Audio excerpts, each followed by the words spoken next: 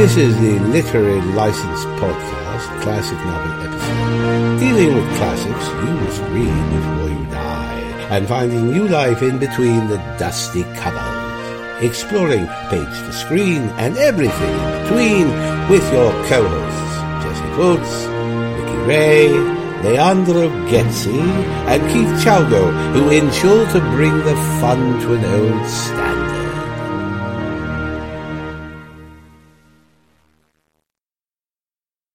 Hello, welcome to Literary License Podcast, and today we're discussing our classic novels, Robinson Crusoe, which was published in 1719, and the 1954 Academy Award nominee, Robinson Crusoe, the same name. And before we get started, let's find out who's with us. First, we have Leandro Gazzi. Hello, Leandro. How are you? Hi, how are you today? Hi, Leandro. Hi. Oh, don't groovy. And what about yourself, Vicky? Ray, how are you? Hello. And myself, Keith Chowgo. Jesse Fultz is away at college. We may never see him again. Nope. Too much partying. Oh, but we will see him next week for Bewitched. For some reason, he doesn't seem to have college on Bewitched days. I don't know why that is. I know. Funny that. So before we get started, let's find out what we've been up to. Starting with you, Vicky. What have you been up to since last time we spoke to you? Well, not a whole lot. We're still kind of getting stuff situated because of that Texas storm fiasco kind of thing. But other than that, I've been watching a few fun things here and there, like Time Team. I love archaeology. And that's been on, I think it's Amazon Prime. And I didn't know it. And I just started watching it. And I love how they do their archaeology in 3 days. A lot of it's totally not scientific, but they cover some cool stuff. And I kept going on with Discovery of Witches. And then my buddy Joe's got me watching Hammer films and all kinds of CD, 80, and 90s horror flicks, which are so bad, they're good. You know, but other than that, we're getting ready for Asher's Super Nationals this week. We're in a little bit of a slump lately, so we're hoping we'll, catch up. But we got all these kids from California that always come over here and race because they can't race in California, and Texas is pretty much open. So they come over here and wax our ass all the time.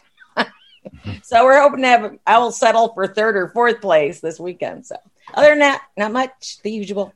Well, myself, Leandro, what have you been up to? Well, I have been carrying on working with the two allotments that I have. Basically that, and now next month I have to go back to work, so I'm trying to get ready for that.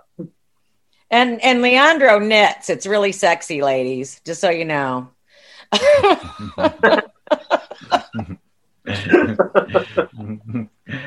Let's see, myself, I'm now into season 6 of Vampire Diaries. I've been speeding through that. It's hard not to stop watching. I love it. I think you're going to be at the bump in the road. Is it between season 6 and 7 kind of ticked me off? Yeah, well, what's her name leaves, doesn't she? I know she leaves, for a while, and they go off of this tangent, which really annoyed the hell out of me.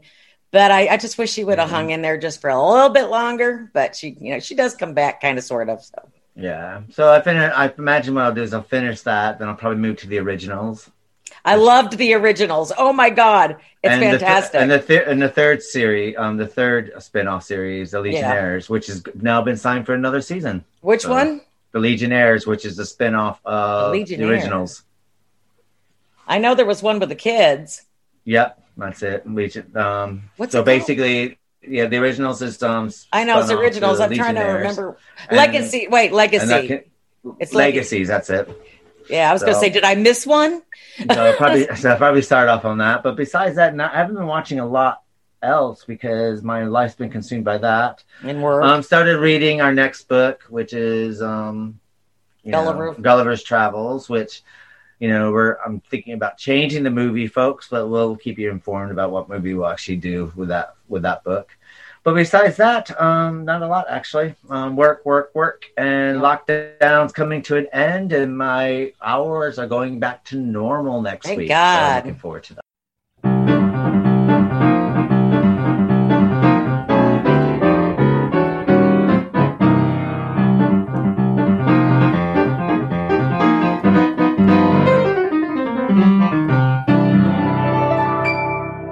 So that brings us to the novel Robinson Crusoe, which is a novel by Danny Defoe, first published on the 25th of April, 1719. The first edition credited the work's protagonist, Robinson Crusoe, as its author, leading many readers to believe he was a real person and a book a travelogue of true incidents.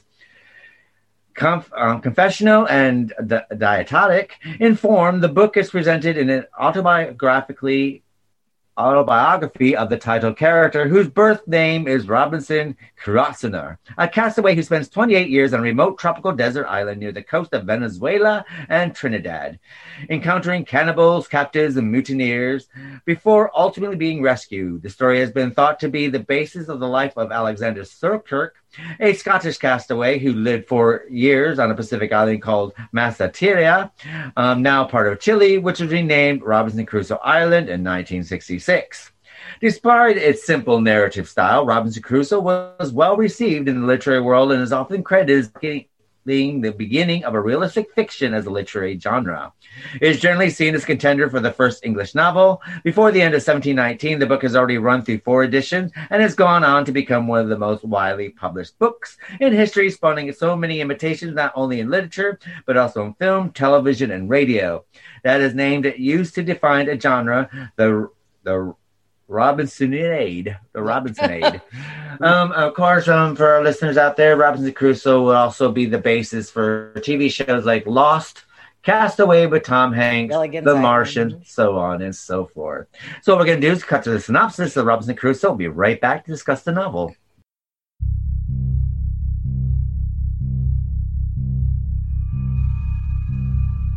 And here's a synopsis of Robinson Crusoe. Robinson Crusoe is an Englishman from the town of York in the 17th century, the youngest son of a merchant of German origin. Encouraged by his father to study law, Crusoe expresses his wish to go to sea instead. His family is against Crusoe going out to sea, and his father explains that it is better to seek a modest, secure life for oneself. Initially, Robinson is committed to obeying his father, but he eventually succumbs to temptation and embarks on a ship bound for London with a friend. When a storm causes the near deaths of Crusoe and his friend, the friend is dissuaded from sea travel, but Crusoe still goes on to set himself up as a merchant on a ship leaving London. This trip is financially successful, and Crusoe plans another, leaving his early profits in the care of a friendly widow. The second voyage does not prove as fortunate. The ship is seized by Moorish pirates, and Crusoe is enslaved to a potentate in the North African town of Salé. While on a fishing expedition, he and the slave boy break free and sail down the African coast. A kindly Portuguese captain picks them up, buys the slave boy from Crusoe, and takes Crusoe to Brazil. In Brazil, Crusoe establishes himself as the plantation owner and soon becomes successful. Eager for slave labor and its economic advantages, he embarks on a slave-gathering expedition to West Africa, but ends up shipwrecked off of the coast of Trinidad. Crusoe soon learns he is the sole survivor of the expedition and seeks shelter and food for himself. He returns to the wreck's remains 12 times to salvage guns, powder, food, and other items. On shore, he finds goats he can graze for meat and builds himself a shelter. He erects a cross that he inscribes with the date of his arrival, September 1st, 1659, and makes a notch each day in order never to lose track of time.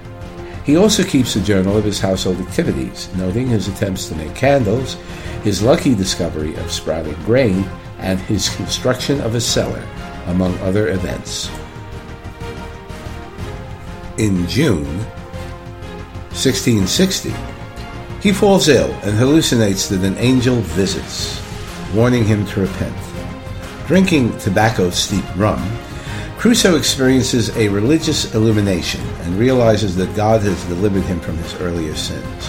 After recovering, Crusoe makes a survey of the area and discovers he is on an island. He finds a pleasant valley abounding in grapes where he builds a shady retreat. Crusoe begins to feel more optimistic about being on the island, describing himself as its king. He trains a pet parrot, takes a goat as a pet, and develops skills in basket weaving, bread making, and pottery. He cuts down an enormous cedar tree and builds a huge canoe from its trunk, but he discovers that he cannot move it to the sea. After building a smaller boat, he rows around the island but nearly perishes when swept away by a powerful current. Reaching shore, he hears his parrot calling his name and is thankful for being saved once again. He spends several years in peace. One day, Crusoe is shocked to discover a man's footprint on the beach. He first assumes the footprint is the devil's, then decides it must belong to one of the cannibals said to live in the region. Terrified, he arms himself and remains on the lookout for cannibals. He also builds an underground cellar in which to herd his goats at night and devises a way to cook underground. One evening he hears gunshots, and the next day he is able to see a ship wrecked on his coast. It is empty when he arrives on the scene to investigate. Crusoe once again thanks Providence for having been saved. Soon afterward, Crusoe discovers that the shore has been strewn with human carnage, apparently the remains of a cannibal feast. He is alarmed and continues to be vigilant. Later, Crusoe catches sight of 30 cannibals heading for shore with their victims. One of the victims is killed. Another one, waiting to be slaughtered, suddenly breaks free and runs toward Crusoe's dwelling. Crusoe protects him, killing one of the pursuers and injuring the other, whom the victim finally kills. Well armed, Crusoe defeats most of the cannibals on shore. The victim vows total submission to Crusoe in gratitude for his liberation. Crusoe names him Friday to commemorate the day on which his life was saved and takes him on as his servant. Finding Friday cheerful and intelligent, Crusoe teaches him some English words and some elementary Christian concepts. Friday, in turn, explains that the cannibals are divided into distinct nations and that they only eat their enemies. Friday also informs Crusoe that the cannibals saved the men from the shipwreck Crusoe witnessed earlier, and that those men, Spaniards, are living nearby. Friday expresses a longing to return to his people, and Crusoe is upset at the prospect of losing Friday. Crusoe then entertains the idea of making contact with the Spaniards, and Friday admits that he would rather die than lose Crusoe. The two build a boat to visit the cannibals' land together. Before they have a chance to leave, they are surprised by the arrival of 21 cannibals in canoes. The cannibals are holding 3 victims, one of whom is in European dress. Friday and Crusoe kill most of the cannibals and release the European, a Spaniard. Friday is overjoyed to discover that another of the rescued victims is his father. The 4 men return to Crusoe's dwelling for food and rest. Crusoe prepares to welcome them into his community permanently. He sends Friday's father and the Spaniard out in a canoe to explore the nearby land. 8 days later, the sight of an approaching English ship alarms Friday. Crusoe is suspicious. Friday and Crusoe watch as 11 men take 3 captives on shore in a boat. 9 of the men explore the land, leaving 2 to guard the captives.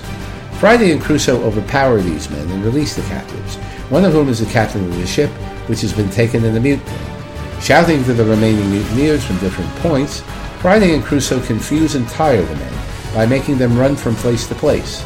Eventually, they confront the mutineers, telling them that all may escape with their lives except the ringleader. The men surrender. Crusoe and the captain pretend that the island is an imperial territory and that the governor has spared their lives in order to send them all to England to face justice. Keeping 5 men as hostages, Crusoe sends the other men out to seize the ship. When the ship is brought in, Crusoe nearly faints. December 19th, 1686, Crusoe boards the ship to return to England. There he finds his family is deceased except for 2 sisters. His widow friend has kept Crusoe's money safe, and after traveling to Lisbon, Crusoe learns from the Portuguese captain that his plantations in Brazil have been highly profitable. He arranges to sell his Brazilian lands. Wary of sea travel, Crusoe attempts to return to England by land, but is threatened by bad weather and wild animals in northern Spain. Finally arriving back in England, Crusoe receives word that the sale of his plantations has been completed and that he has made a considerable fortune. After donating a portion to the widow and his sisters, Crusoe is restless and considers returning to Brazil, but he is dissuaded by the thought that he would have to become Catholic. He marries and his wife dies. Crusoe finally departs for the East Indies as a trader in 1694. He revisits his island, finding that the Spaniards are governing it well and that it has become a prosperous colony. And now, everybody, let's get back to the show. It's been a pleasure.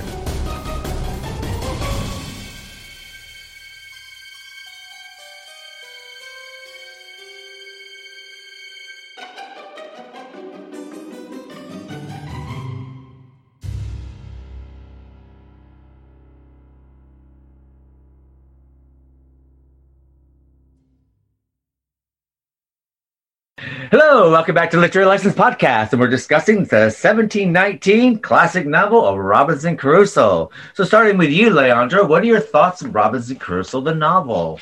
Be honest. for me, it was really interesting because I read this book before, right?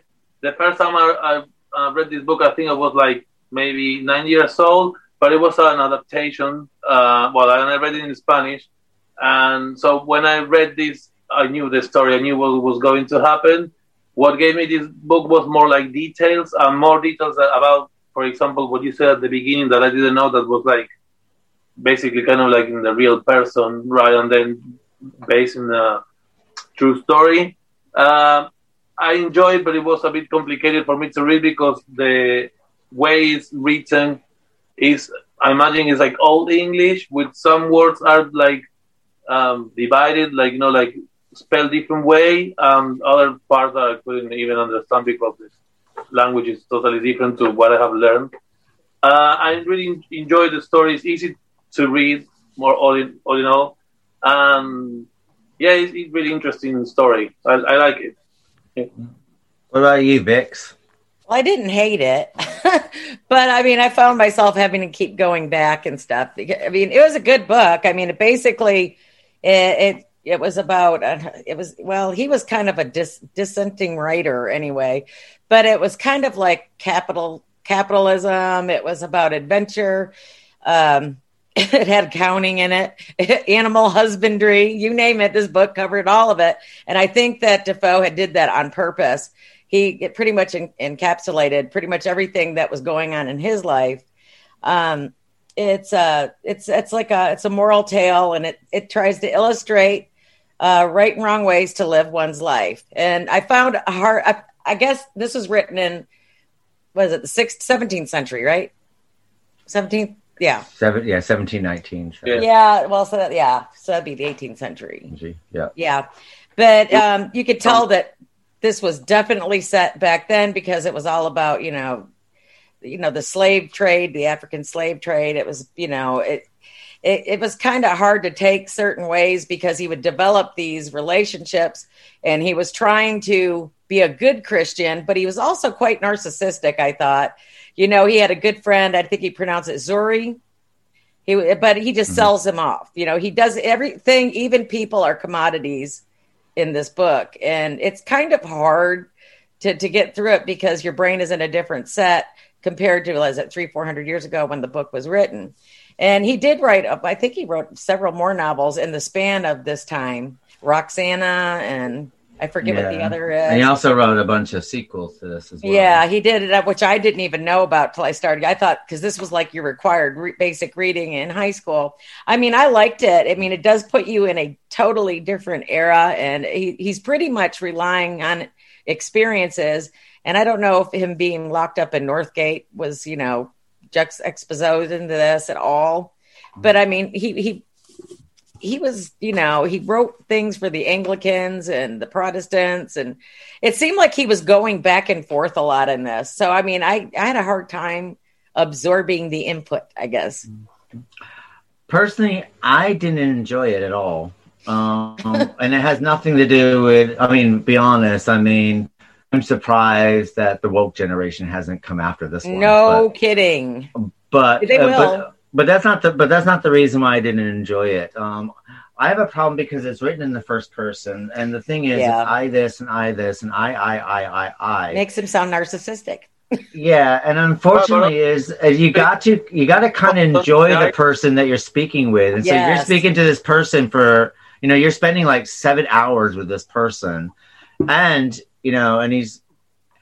and I guess there's another thing. He also reminds me of these. How tourists will go to a foreign country and then bitch about the foreign country not being like the country that they left? Like English people go to Greece and go, oh, you just can't get good fish and chips here. It's like, well, you're in fucking Greece. It's like, give me a break. You know what I mean? You're in Greece. It's like, eat Greek food. That's what you need to do. And he was always a bit like this. And I also found that it was kind of hard that because he's egotistical and he thinks he's God's gift, and anytime he does anything wrong, he thinks God's going to get him out of it and doesn't take responsibility for anything that he does. So for me, it wasn't the colonization and stuff like that. I do understand that, this was going on at the same time, and I do understand, that time period and the framework of that. But when you're actually kind of reading it from a first person's perspective and reading in on it, sometimes it actually makes it even harder to swallow than the reality of the situation for me. He acts like a Catholic that knows he can go to confession. You know what I mean? And he's just going to go right back out and sin after. Yeah, and it's also someone who doesn't accept responsibility. And even when he comes across Friday eventually, which he names him after a day of the week that he found him. And then she gives him religion. Yeah, and changes the way he thinks. And to be honest, I think that if Friday didn't succumb to Robinson Crusoe's way of thinking, he probably would have killed him. Yeah, basically. Sort of thing. Yeah. And so there's kind of a lot about that, and about, and I guess, and I also found that there's some of the symbolism is a bit odd. I mean, the first thing that he saves from the wreckage is guns. Yeah. That's the first thing he saved. So, and then it was the tools. And then with that, when anything bad happened because he didn't plan properly he's praying to God to help him out of everything. And he thinks that God saved him because of the first wreck. I mean, this guy should never have been on a ship anyway, because obviously if he's on a ship with you, your ship's going to sink. Well, he was really into overcoming his obstacles and controlling the situation throughout the whole book. That included people, places, and things, basically, and it was all about the bottom line, even while he was by himself on a deserted island. Yeah. It was weird. Weird. Did it call your attention? When I was reading, there was like one part that even he mentioned it about the parable of the prodigal son. Yeah. Yeah. And then I was reading that, and at that point I stopped and I thought, well, hold on. This book. I realized then that this book could be like an example of that. Like, imagine you take the parable and then you write this book. And I thought, I prefer more when I read it the first time that it was like less detailed. That thing wasn't included, and it was just the story, right, without all the meanings like that he could put because he was believing in God. I guess. I mean, it's kind of bizarre because, as you're saying, with his belief in Christianity and stuff like that, and there's nothing wrong with belief. No, not at all. But what I do find bizarre is that you have the cannibals, for instance, and you have other people's beliefs, and he's like, I guess it's that egotistical view that his belief is fine. And the thing is, I mean, let's face it. I mean, let's look at Christianity. I mean, Christianity is about basically a God who gives birth to himself, has a son that actually spawns way back for years and years before by a woman who succumbed by a talking serpent to eat an apple. You know what I mean? To eat the forbidden fruit. And so, I mean, if you look at ours, I mean, it's like, when you lay it out and you look at it in realistic terms. Well, it's mythology too. Just same like thing with Roman, mythology. Greco. Same thing with any religion, whether it's Jewish and Muslim, and we all have the same Old Testament. The Epic of Gilgamesh. But then he looks at the cannibals, like your scum, but like their belief is now different in its mystical origin than yours, sort of thing. And that's what I kind of find a bit interesting, of that someone who's deep belief in God. And I guess and I guess another thing that's a bit unsettling is that even today, if you look at the Muslim Jews and the Christians, they all believe in the fundamental same God, but they're still fighting over that, whoever. That's never going to change.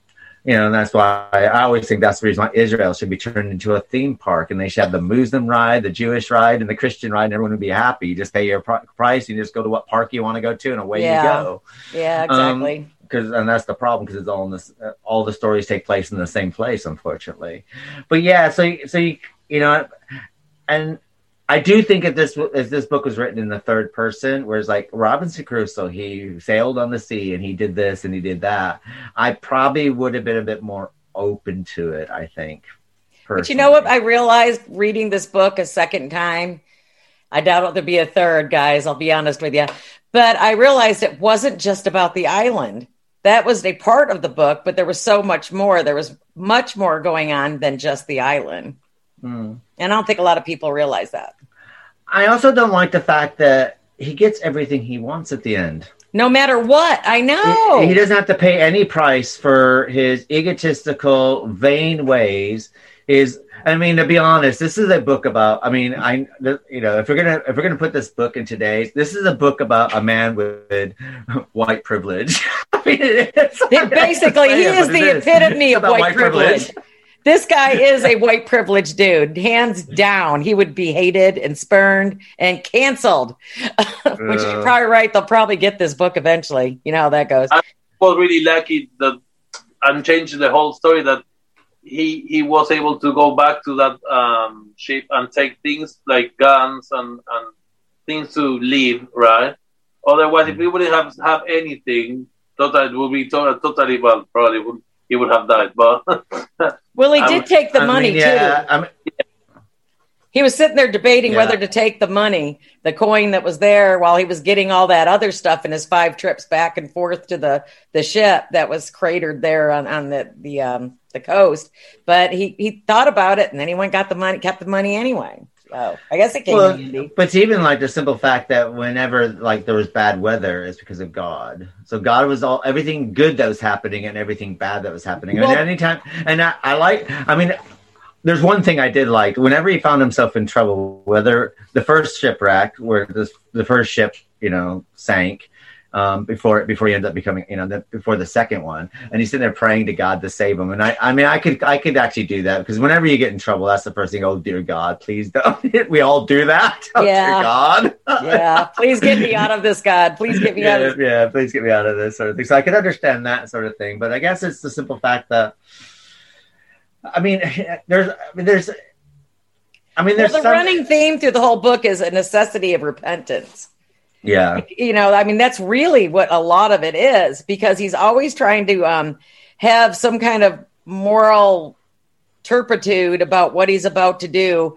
And, he doesn't really seem very guilty about selling people as commodities. Yeah. And in Fridays, he's probably the only one he had. Oh, actually, he was so lonely. I was starting to get really worried about Friday and the goats. Because well, I wouldn't surprise. Maybe there's, maybe there is something more that they sit there and edited out before it went to publication. You never know. He is a Puritan, and we know that we have learned through trial and error when it comes to people who are overly religious, that sometimes they have a little, picadillos when it comes to sex, don't they? Yeah. So that always comes out later. So who knows? Well, he was really into his goats. Let's put it that. Yeah, he's into his goats. And, I'm not. And My Man Friday. I'm not 100% sure, but do you remember when we read Treasure Island that Vicky, you said that why there were not no girls, and right. Reading this, I discovered that they referred to the ship as a lady, as her, and kind of married to the ship, and they need to look after it and all that, like it was like a person, let's say. So I thought, well, I think that's why. I hate to say it, but a man is a man, and a man's going to get lonely, Well, if you look at the name syphilis, it means sheep disease. Syphilis is Latin for sheep.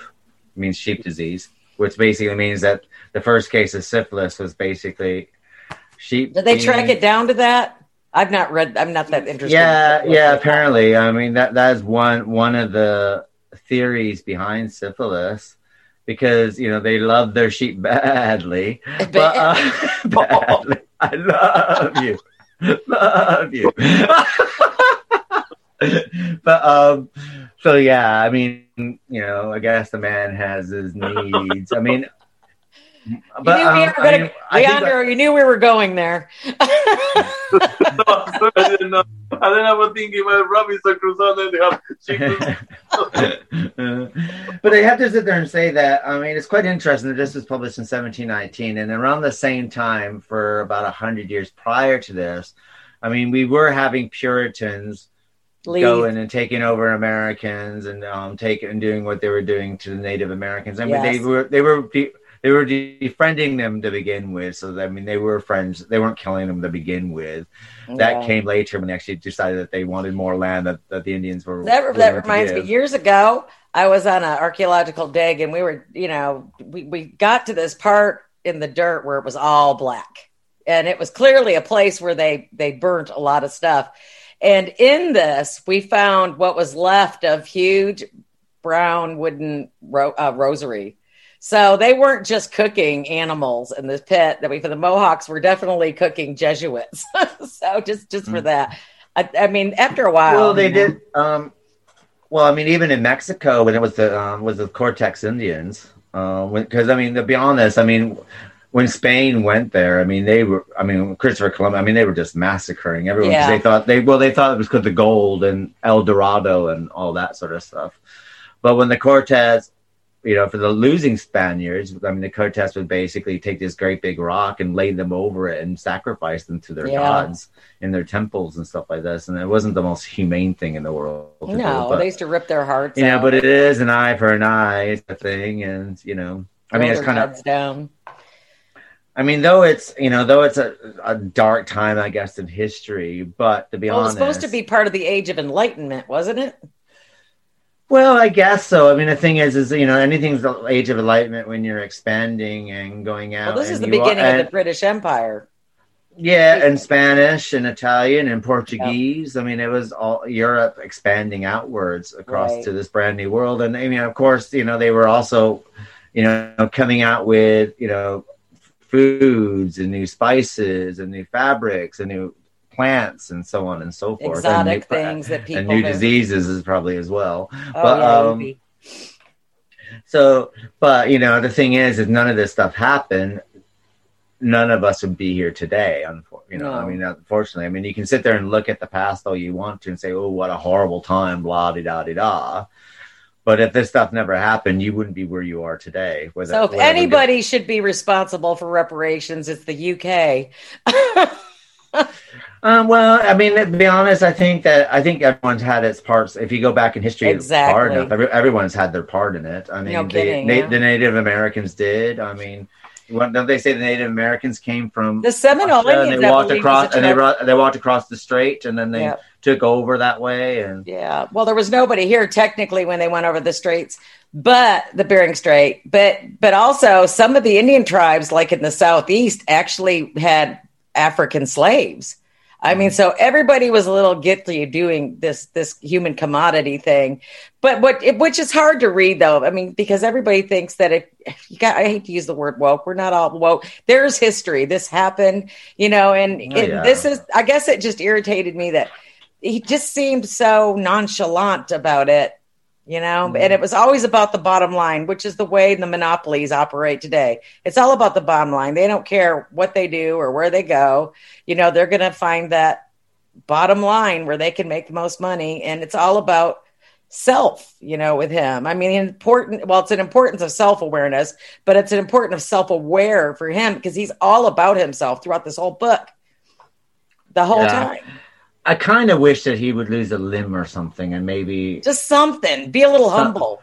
And I did find it weird also by the end of it. It's just like, here he is cast away for 23 years. And then he gets saved or whatever like that after doing all the shit that he's done sort of thing, the positive and then a lot of the negative. And then his plantation is in Brazil is booming. And his town, he's making all this money. He has all this money waiting for him, and then the widow still has all of his money, and everything is just still golden for him.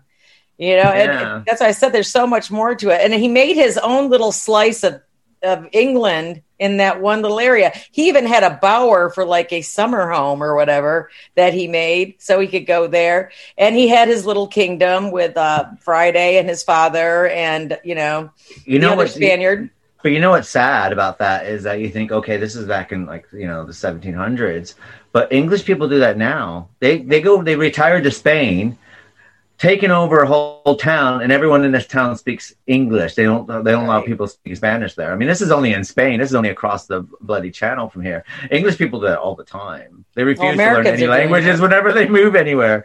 And I know, and I'm generalizing here, so any of our English followers who actually learned a different language, I'm sorry. This doesn't when we were traveling a couple years back, the one language that I'm really upset with myself that I didn't learn because it was so well, and it was French. Everybody speaks French. And you don't realize that till you get out in the world. Yeah. Well, we know French Canadian, don't we? That's what they taught us. Yeah. French Canadian, for listeners out there, is basically French with our accents. So, yeah. Like, bonjour, aujourd'hui. Yeah. Y'all, I mean, it's French with a redneck accent. Yeah, I'm sure that's why Quebec doesn't like us that much. We go up there and visit with our New York passports. No, I think that this novel does have a lot of symbolism in it as well. And one of the symbolism is the footprint which is he's praying that he doesn't want to be alone through a great portion of the book when he is alone and he's praying for someone. And then he sees a footprint and all of a sudden he's scared. Yeah. And I thought that was like a bit odd. It's like, you're praying. Well, he's gotten so used to being alone. He's probably become a tad agoraphobic, maybe. He doesn't know what's out there. He's praying to his God over and over and over. Please send me someone. Please bring someone to me. And then he sees a footprint. It's like, no, well, my God, you gave me what I asked for. No. Sort of thing. And I thought that was so. It's kind of funny in a way, isn't it? It's like a little bit. It's like, be careful what you wish for. Exactly.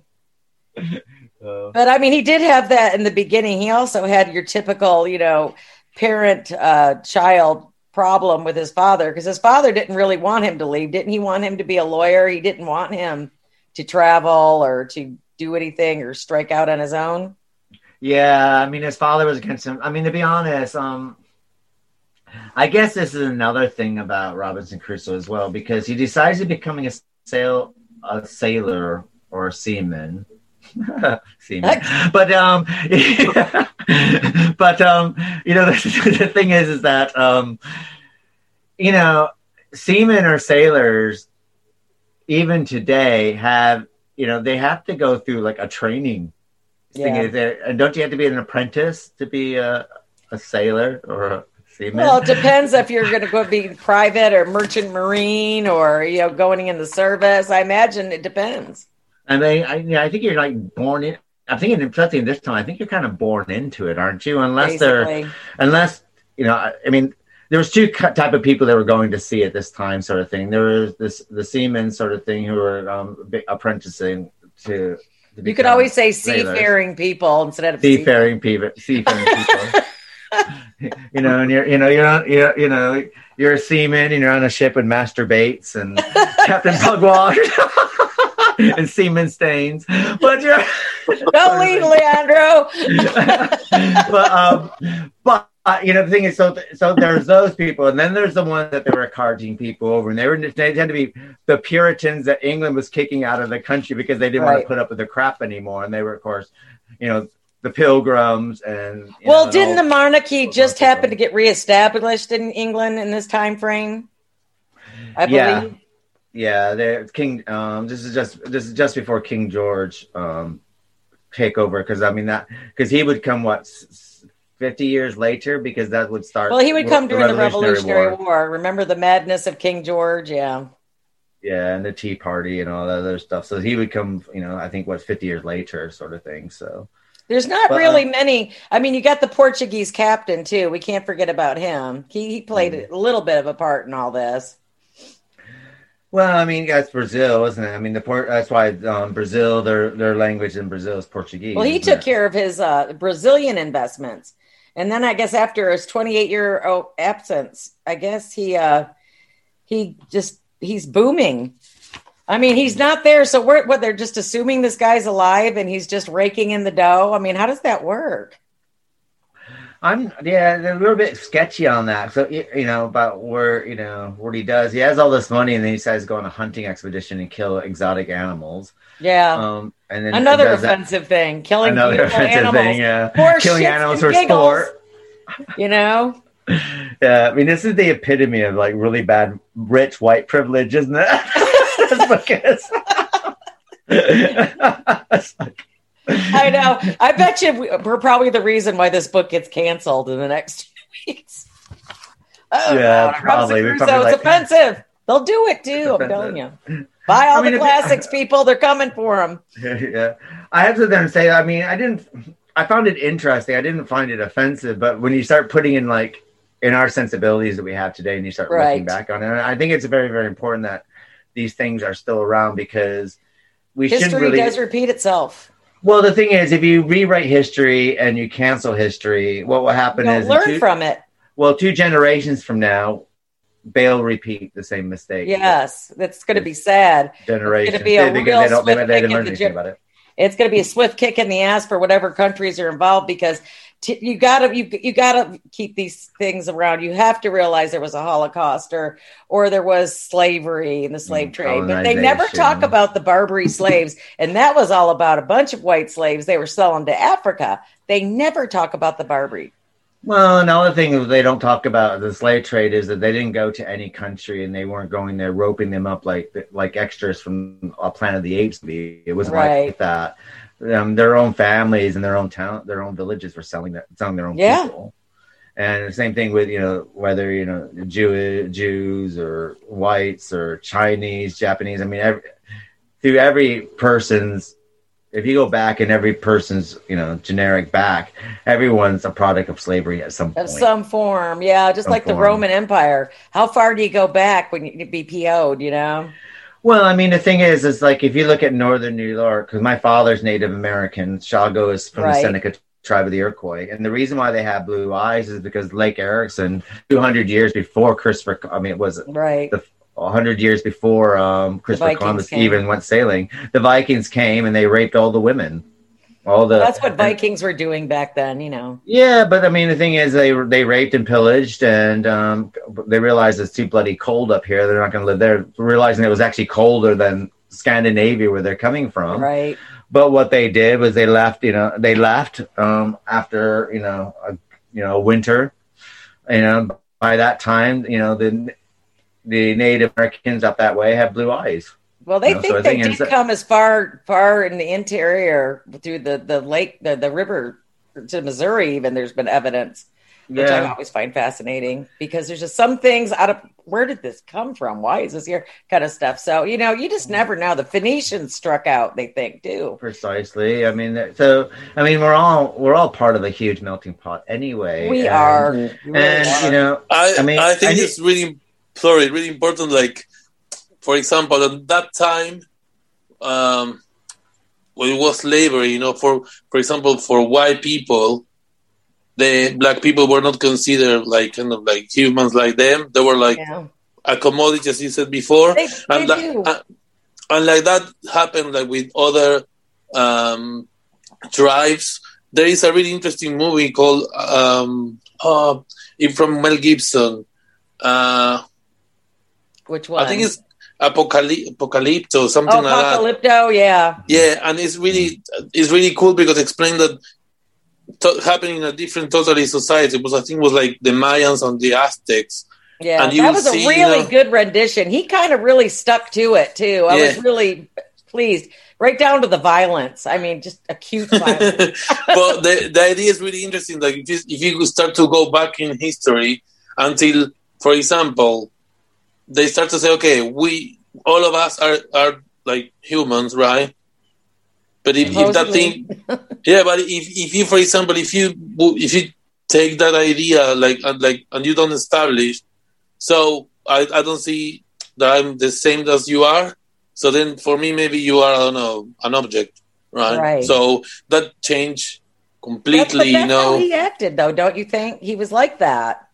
Yeah. Well, I will tell you something later when we go to the movie that was really interesting. Well, I would keep that. Well, it's really interesting because they used to they had these ball courts when you go down that far and you see them, or like, what was it? Monte Alban, I think. Mm-hmm. And there was this other place we went to and they had the ball courts and they still had the circle, and I guess they weren't just throwing balls through there. They were using their enemies' heads and using them for soccer balls to some extent. Yeah. So this was if I was the Spaniards, I would have been scared shitless of the Aztecs and the Toltecs and, but you're gonna defend your home, aren't you? People it's really what I didn't realize till I got there, and I've read all these books. These people were like 4 feet tall. Okay, Quetzalcoatl and all of them, 4 feet. These people were not big people. And you get these big strapping conquistadors, and you're thinking big strapping Indian godlike, plumage and everything else. These were small people. I mean, their little bathtubs we found out in the mountains were like this. I mean, little and about it was wild. It's like, God, these were small people with big steps everywhere. Just talk about knee injury. But I mean, the thing is, you also, I guess you have to also believe is that because we always tend to look at things from one side, don't we? True. And the thing is though Europe was landing on foreign shores and they saw these strange people, but these strange people were looking at Europeans like they were strange as well. Yeah, exactly. And the thing is, you can tell where the Europeans settled anyway by what language these countries are speaking today. Right. Dutch, Brazil, Well, Brazil is Portuguese. South Africa is Dutch, isn't it? They just speak Dutch. Argentina, Spanish. Mexico, Spanish. And we all know how it worked out for South Africa. Yeah, well, that's a kind of official together. But but the thing is, it's still. But the thing is, the human race still does the same thing today. Anything that's different from them, they don't want to know. No. And just take political beliefs, whether you're left or right or whatever you are. The left is like, oh my God, they don't want to know these people. These need, they believe differently than us, so we need to obliviate them. Mm-hmm. You know what I mean? And that's what we're facing some kind of sociological holocaust. Well, we have cancel culture, and I'm not afraid to say it. Live and in charge right now. So, but it is the same thing. You might not be. It is the same thing, though. These people wanted to go. That's what I'm saying. It's the same thing. You might not be going out with guns and murdering these people for their land, and stuff but sociologically, you are. Yeah, that's what missionaries did. Oh, this is a heathen religion, so we're going to give you a real religion. Yeah. And, it happens. That's kind of cancel culture. We don't like this, so we're going to tell you how to do it right. And it happens all the time. You look at the Kurds. That was not that long ago. That was about 10, 15 years ago. Not even. Still going on. Have you seen a movie called The Mission? I might have. I bet you. Robert De Niro. No. Robert De Niro and Jimmy Irons from the 80s. Yeah. Amazing movie. It's amazing, and talks about all these. I don't want to say anything because when someone listens to the podcast, I don't want to be a spoiler. But I watched that movie. So wow, that's like really good movie. Yeah. Talk about all these things. Like history just repeats itself over and over. Different, It's still doing it today, and I know that we talked about how enlightened we all are and how enlightened the world is today, but we're not. We're still resorting back to this. We might not be using a gun, but we're using our tongues and we're using our pens. Yes. And our computers, really. For the vengeance. And it's all about people who are not like you and not being able to accept them. Doesn't matter what, whether it's racially, sexually, or otherwise politically. Mm-hmm. So, and I guess that's what you can say about Robinson Crusoe, though we are looking at this, but maybe it is kind of a mirror to ourselves to a certain extent. Well, maybe that's why it was so irritating. It might be, actually. Thinking about it, I didn't really like that. It kind of set me on edge, and it wasn't. And I'm not a huge woke person. It agitated me. The book agitated me. And usually, I understand that you got to go back. You got to put your brain into this society when this book was written, because this was all during colonization. But it was just, maybe it's because it was the first person you're talking about, and it was me. What do I need for me? How am I going to change these people? How am I going to make money? How am I going to convert this guy? Yeah.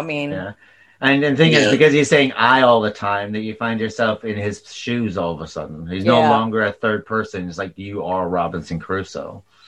Well, but he from the first beginning, he was kind of finding his way, I think, in life, right? Then he ended in Ireland. So, it's all about himself. Mm-hmm. If he would have started talking plural, he would say, well, he's crazy. Well, he's all proud of himself that he's made his own little United Kingdom, sort of, and then well, that's what. I think to going back is conquer that life that he had, that bad. What do you say? Take the opportunity and then make it a profit in the end, the bad experience. But didn't you also find it a bit weird that after, he finds out that, okay, he's rich from his plantation that he left 23 years old. Now that's become like this, utopia for English people to hang out. And then he goes on his killing his exotic animals and going on a hunting expedition with Friday. And then he goes back home and it's like, your parents are dead. And he's like, wasn't even fussed. I mean, his sisters have moved on and stuff like this.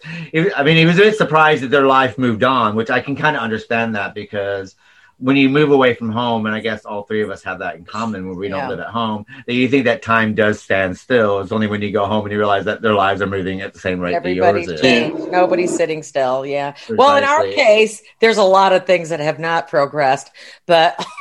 but yeah, unfortunately. Actually, they kind of digress, I think is the word we're looking for. But the thing is, there doesn't seem to...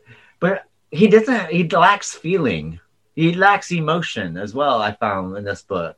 Because didn't he remind himself not to have feelings several times? Yeah, but there's feelings and there's feelings. I can understand like cutting off your feelings when you're a castaway. But I think that once you're going back into society and then you're going back home to see your family who you haven't seen for, a lot of them died. 24, 25 years by this point because...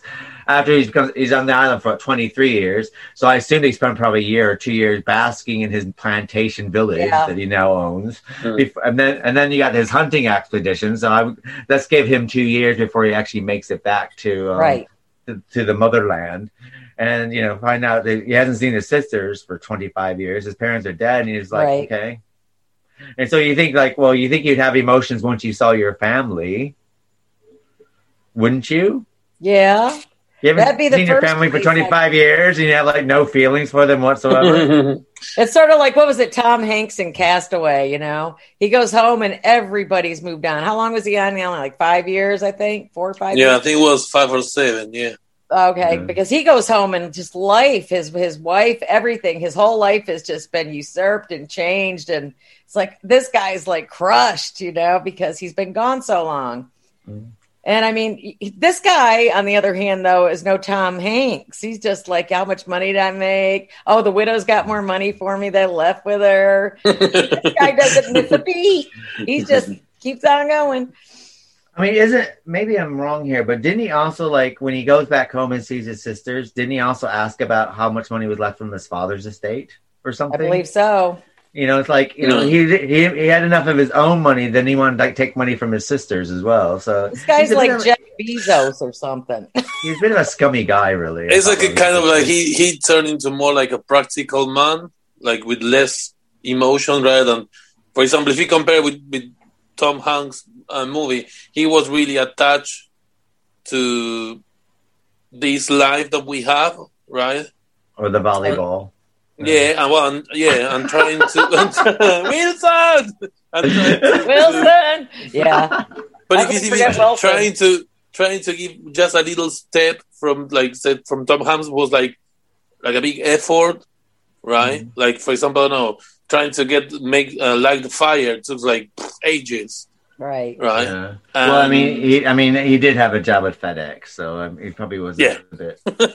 And he delivered all of his packages, or that wood package. Remember at the end? Yes, I love that movie. Really, it is a good movie. That's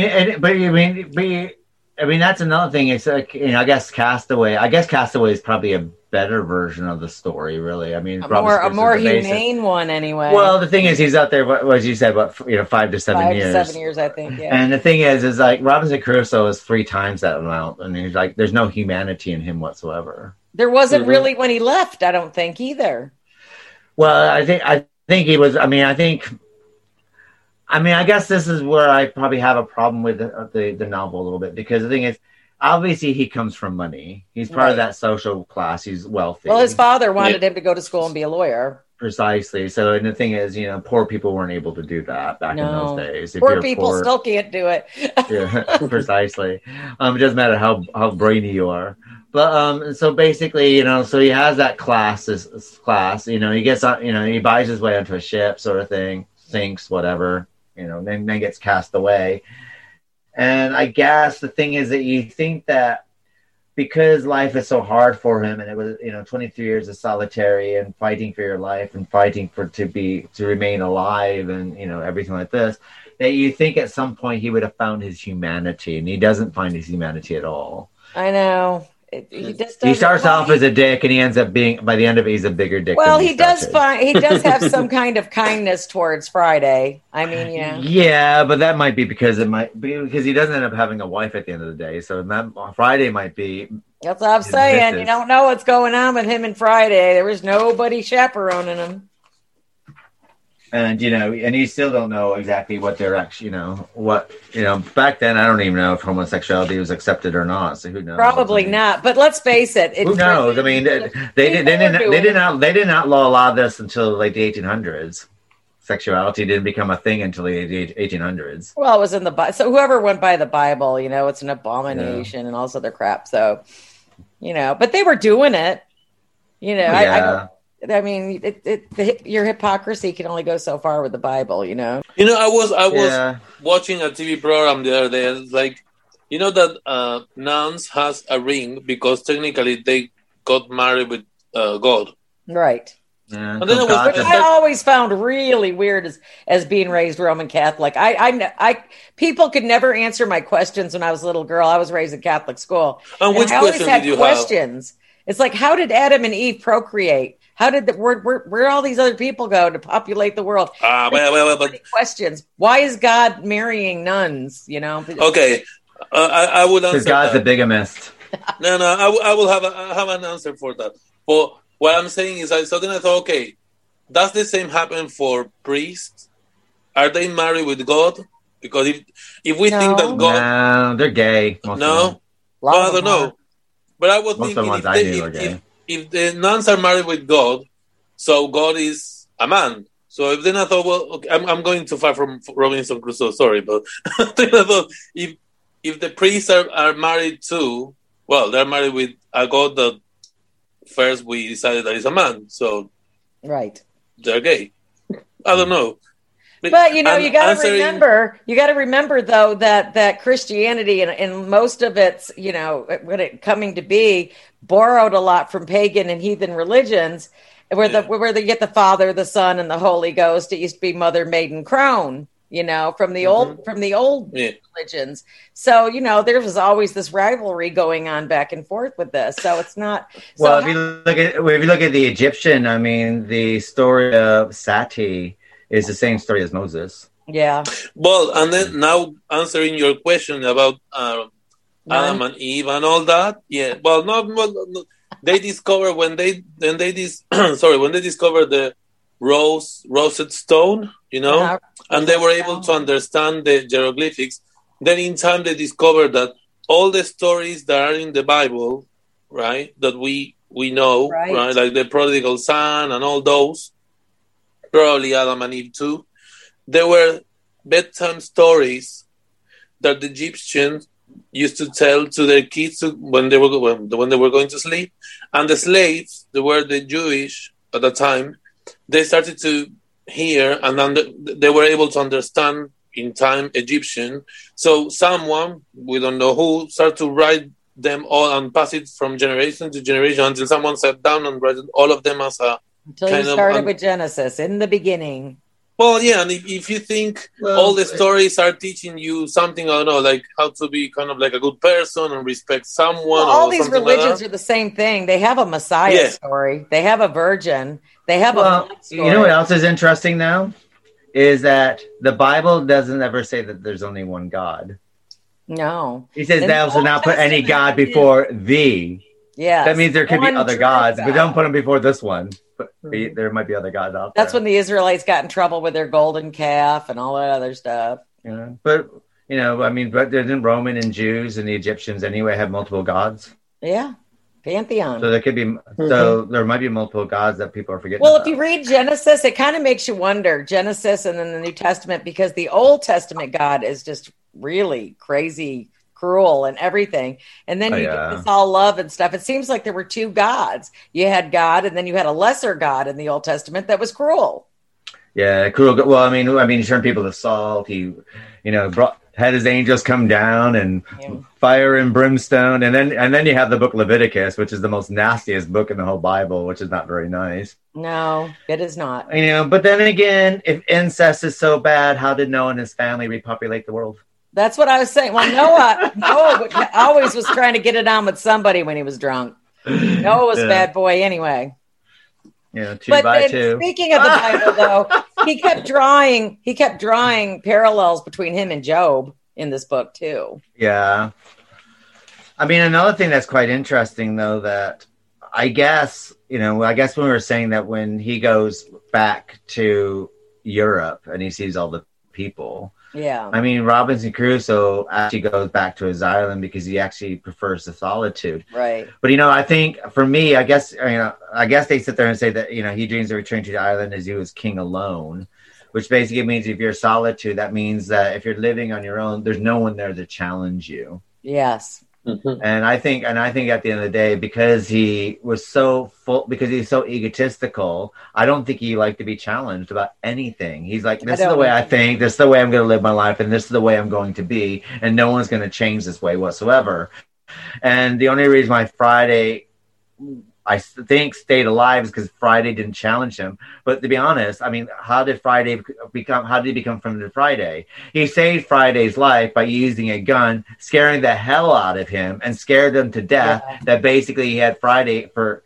Basically, is like, if I go against this guy's going to kill me. Guy to kill me, yeah, with his fire stick. So was Friday a good friend, or was Friday just like along for the ride because he knew Friday was basically Robinson Crusoe's the innocent slave. Savage, kind of, sort of. He just. I think he was Robinson Crusoe's slave. Well, he was. He was some kind of slave. I mean, what did he call him? His manservant a couple times. His manservant. He didn't have any freedom. He couldn't go off on his own. No, the others when they came. Yeah, he wasn't a free man. It wasn't like, okay, I'm gonna go now. Is there anything you need? Here, you can have my home and stuff like this. Have fun, and here, get married, have fun. No, it's not that at all. You're coming with me. Yeah, and then we're gonna go hunting together, so you can carry my guns with you. Yeah, because you don't hear about Friday killing anything. Robinson's killing stuff, and Friday's there for the ride, so he's probably like the golf caddy sort of thing. The golf caddy. but it's that's true. What I was thinking, Caddyshack. Yeah. But it's kind of true. But Friday doesn't get his freedom, does he? No. I don't know what happens in the sequels, but by the end of this book, Friday is basically a prisoner of Robinson Crusoe, indentured servant of some sort. Yeah. Even when because you think, okay, let's sit there and say that you two are together, sort of thing. And the thing is, you get rescued. And here Friday is on this island. And the thing is, he never asked Friday, do you want to come with me? Right. It's assumed that he goes with him.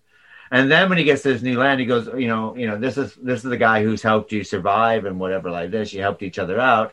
You would think that this person helped you so much. A normal person would be like, look, I got all this money here. I go, why don't I set you up with a house and you can be happy? Yeah, but exactly. No, I'm going to take you hunting with me because I need someone to help me kill exotic animals and bring this. You can carry my skins, shit. I think. But you never see Friday with a gun in his hand. He never teaches Friday how to shoot, does he? I don't believe he did. Teaches him how to plant seeds and stuff to work the land. Well, no, because he could think about killing him, so it would be. Precisely. This wasn't written in serial form, right? This wasn't a serial, was it? No, I think it was printed off in one go. Okay. Yeah. I have the old version. It's all one go. Yeah. Which is really, really tough to read because then, when you have a chapter, at least you say, okay, I can take a break and then go back. But this one is you have to mark, then go back. This one was hard. It was a hard read. It wasn't that I didn't like it. I mean, it was sort of reminded me of The Hunchback because he went through all this geography and everything and just but without the emotion though. Hunchback had emotion. Oh yes, it did. Once you got through the geography of Notre Dame and all that sort of stuff, which basically it's like one part of the book, but the thing is so full of other stuff in it that you're fine. Robinson Crusoe's kind of just I guess what I could say is that even though this is the first book that apparently gave us the modern fiction and the travel log and the adventure story. I have to sit there and say that I also think it's the first book that gave us long run-on sentences that went on forever. Yeah. I mean, this guy didn't punctuate. He did like da da da da da da da da da da da sort of thing. It's like, where in the hell's the period? Where's the hell's the end of the sentence here? Yeah. Have you read other books from this writer? I think I read another one. I just can't that I read in college. I can't. Just to know if, for example, if it is his way of writing or it's like just this novel. Well, he wrote all kinds of certain things. I mean, he was like a dissentful writer back in the day. He wrote for newspapers. He wrote for the government. He was very pro-government. Defoe was. Okay. Yeah, he's a political writer, like a political journalist. He was very political. I mean, the interesting thing about him, he was a Puritan, so therefore he has that. So that has the whole that's like a born-again Christian today is what a Puritan is. Mm-hmm. If you're going to put that today. And then I guess another thing is there's political way of it, but he's also a man who was bankrupt before he started writing. Yeah. So I guess that feeds into the story where like this guy's like basically makes all his money. He's never going to be hungry again, sort of thing. He's like Scarlett O'Hara at the end. Yeah. So basically he has all this money, so he's never going to go bankrupt. Go home to Tara. It's God in my witness. The blood is wet. You know that was I'll never be hungry again. You know that Olivia de Havilland is the one that did the gagging thing in that movie? It wasn't her. It wasn't Vivian Leigh. It was Olivia de Havilland because Vivian Leigh just couldn't get that gagging thing going on. I love that movie. Don't knock it. I love that movie, but I have to sit there and say, once you get to that point, it's like, oh, this is fantastic. And then you go to the intermission, it's like, oh, shit, there's another 2.5 more hours to go. It's like I just watched 2.5 hours, now there's another 2.5 hours to go. It's a great movie, but I mean, yeah, it's a long movie. You know what's really sad about that movie is Hattie McDaniel. She got the first African-American Oscar. Yeah. You know? And they made her, she played, she played Mammy. Yeah, Mammy. She played Mammy, and they made her sit in another room because she No, they did not. That's a lie, actually. Is it? Yeah, that's something put out by Ryan Murphy in Hollywood. And did they really? That was a lie because I didn't see her, though, in the old films. I just saw her coming up on the stage. So no. She had a table. The table was in the back, don't get me wrong, but it was in the same room. It was in the back. They did not put her in a separate room? No, she wasn't in a separate room, and she wasn't in the kitchen. Who made up that story? Because a lot of people believe it. They had me going. I think it's because it's Ryan Murphy has a habit of rewriting history to fit his woke criteria that he puts through in his TV shows. In Hollywood, the Netflix series paints this picture with Queen Latifah playing that character. Oh, that's right. That's right. But that's not. But if you look at the history books and stuff like that, that's not the truth. I only saw her come up on the stage. They didn't train the camera so much on the tables back then. But I'm sure she was the cameras were as big as a Toyota car back then. So it's like, they didn't really have a lot of movability. But I mean, that was quite something though back then for her. So. Oh yeah, I mean, she won. I mean, the thing is like, I mean, as far as that story goes, okay, yeah, that's not the true story. I mean, as far as where her career went from there, that's probably the more injustice of the whole situation because there wasn't a lot of black roles. I mean, I don't think black roles really came into fruition until Sidney Poitier in the 60s. Yeah, and that was a real ass rubber. That one was. You either loved it or you hated it. I loved it. So yeah, Sidney Poitier. I think he's the one that kind of changed the tide on all that. And the thing is, and if you look at the movies that Sidney Poitier was doing, Guess Who's Come to Dinner in the Heat of the Night, Lilies of the Valley, and so on and so forth. I mean, he wasn't doing the typical. He was doing leading man roles, and he was very, very good at it. But he was a great actor as well. And I think that if you're going to break, whatever boundaries that you have against yourself, and you're going to break those boundaries, you're going to have to be above and beyond good with whatever you're doing, whether it's in films, movies, writing. Well, it became a sex symbol too. That was probably really chomped at the bit for quite a few people. He was very sexy. But the thing is, but he was an excellent actor, and that's the thing that basically, if you got boundaries in your way, you're going to have to be, I'm sorry, but you're going to have to work really hard and be exceptional if you're going to break through any boundaries. Exactly. And once you break through that boundary, you're going to open the gates for other people. You're going to have to be bloody good, and you're going to be very, very careful about what you do and what you choose to do, whether it's running a business or whatever. Well, something happens, you run a business and it goes bankrupt, and you're part of whatever minority society you find yourself in. Unfortunately, life is freaking hard. You're just gonna have to make sure that what you do is you're gonna exceed, and you have to exceed extremely well. But in the 1500s, 1700s, whatever, there was no chance in hell, back then. And I guess maybe it is kind of. Oh God, I just didn't like him as an individual. His character. Robinson Crusoe. No, I didn't like him in the movie that much either. So yeah, no. Sandwich. I'm waiting for that.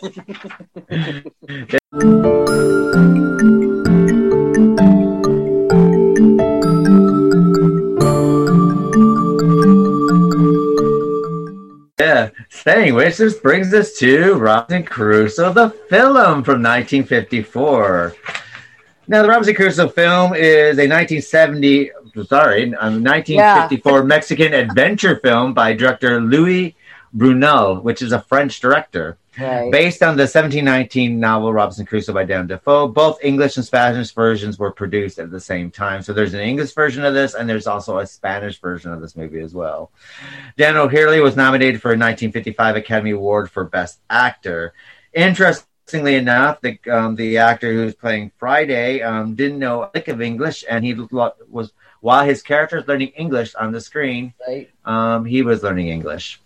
So, which is quite interesting. So, what we're going to do is cut to the trailer of Robinson Crusoe, the 1954 Academy-nominated film, and be right back after that.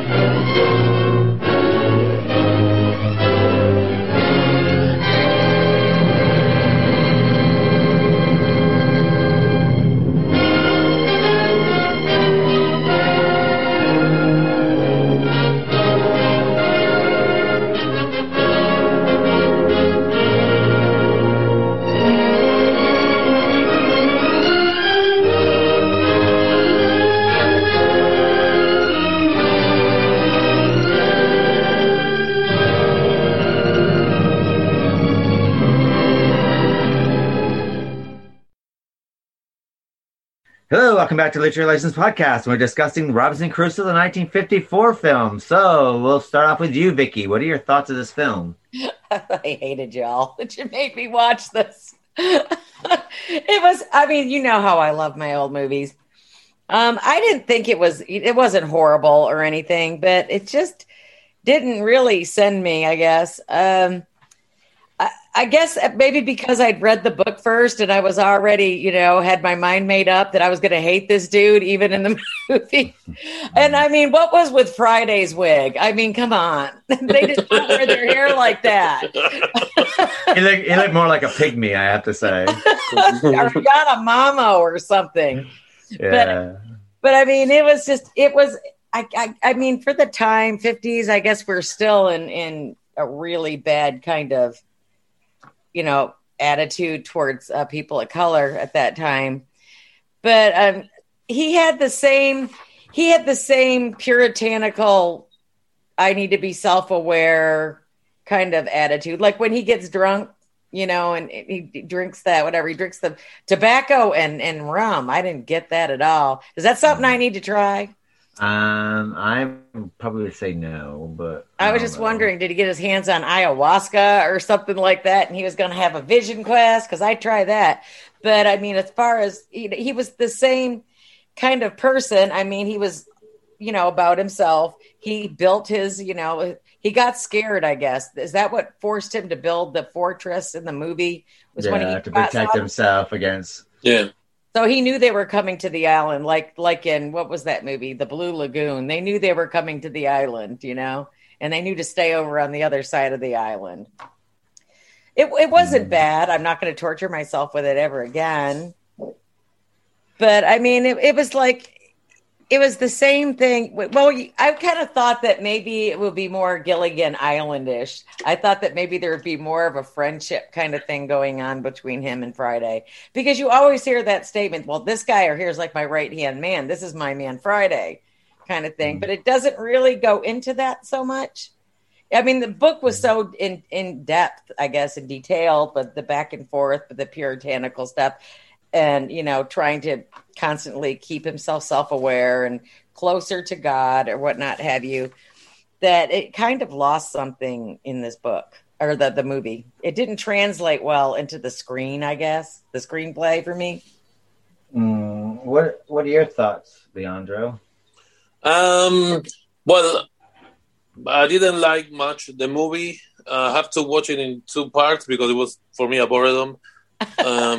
It's like because the first part was going like really, really like slow. I couldn't sometimes understand what this man was saying. I don't know if he was like Scottish or I don't know, but the English was like really like not clear to say. I can't believe how this man was nominated for an Oscar. But then there was a bit interesting things. For example, one when he found Friday. And he tried to introduce himself, and then he said, Friday, friend, me, master. Yeah. So if you're the friend, me off. It's just if you're the friend of someone, you're not the master. You're like kind of an equal. And then, for example, which kind of drives home what I found with the book. And then some bizarre parts, like for example, there are few, but just to name two. One when he is like. It's like it happened that a time there has passed, like maybe I don't know. There's 10 years. He's making a base with clay with a machine. And I thought, oh, well, okay, come on, who are like doing pottery in Ireland with the colors and everything, And then when he was with Friday, and then I think Friday shaved his beard off and have a haircut, and then. Kind of like he was like, as you said, like kind of like a maid. I don't know, a servant. He didn't trust Friday at first. He thought he knew he was cannibal or whatever. He was going to try to eat him or kill him. I mean, so there wasn't this trust. And there was a part, I don't know if you remember, that he's sleeping and Friday was next to him. I don't know what happened. I can't remember now, but he put handcuffs and left him there. And I think he left and then came back. Yeah. So I thought, well, that's really like bad. Pretty shitty. Yeah. Like not to someone that you have said you are a friend and you saved his life in the first place. I thought like this is my friend. This is my friend that we're gonna see but I put the handcuffs. Well, you said there you see that the colonialism and that mentality, asserts. You're my friend. I mean, I have to say. I mean, Dan O'Hillery, we actually, this actor, funnily enough, that Vicky and I have a somewhat professional relationship with his wife. Oops. Who's one of our writers for our literary agency. And without saying too much, but she's the one that basically was, getting really nasty with us because we couldn't find a publisher for a book. If you recognize her, Hillary, does the last name now mean something to you? And to be honest, with this actor, the only thing I didn't find this actor very watchable. I found him very hard to watch. Yeah, it was really hard to watch. I mean, but I do like this actor because he plays the old guy in RoboCop. Oh, he does? Really? Yeah, you know the one like you're fired. Oh my God! And he gets shot. So the first one or the second one? The first one. First one. Okay. First one, Robocop. So I mean, this guy has done a considerable amount of work and stuff with this, and of course he was in Twin Peaks and The Last Starfighter, and so it is him.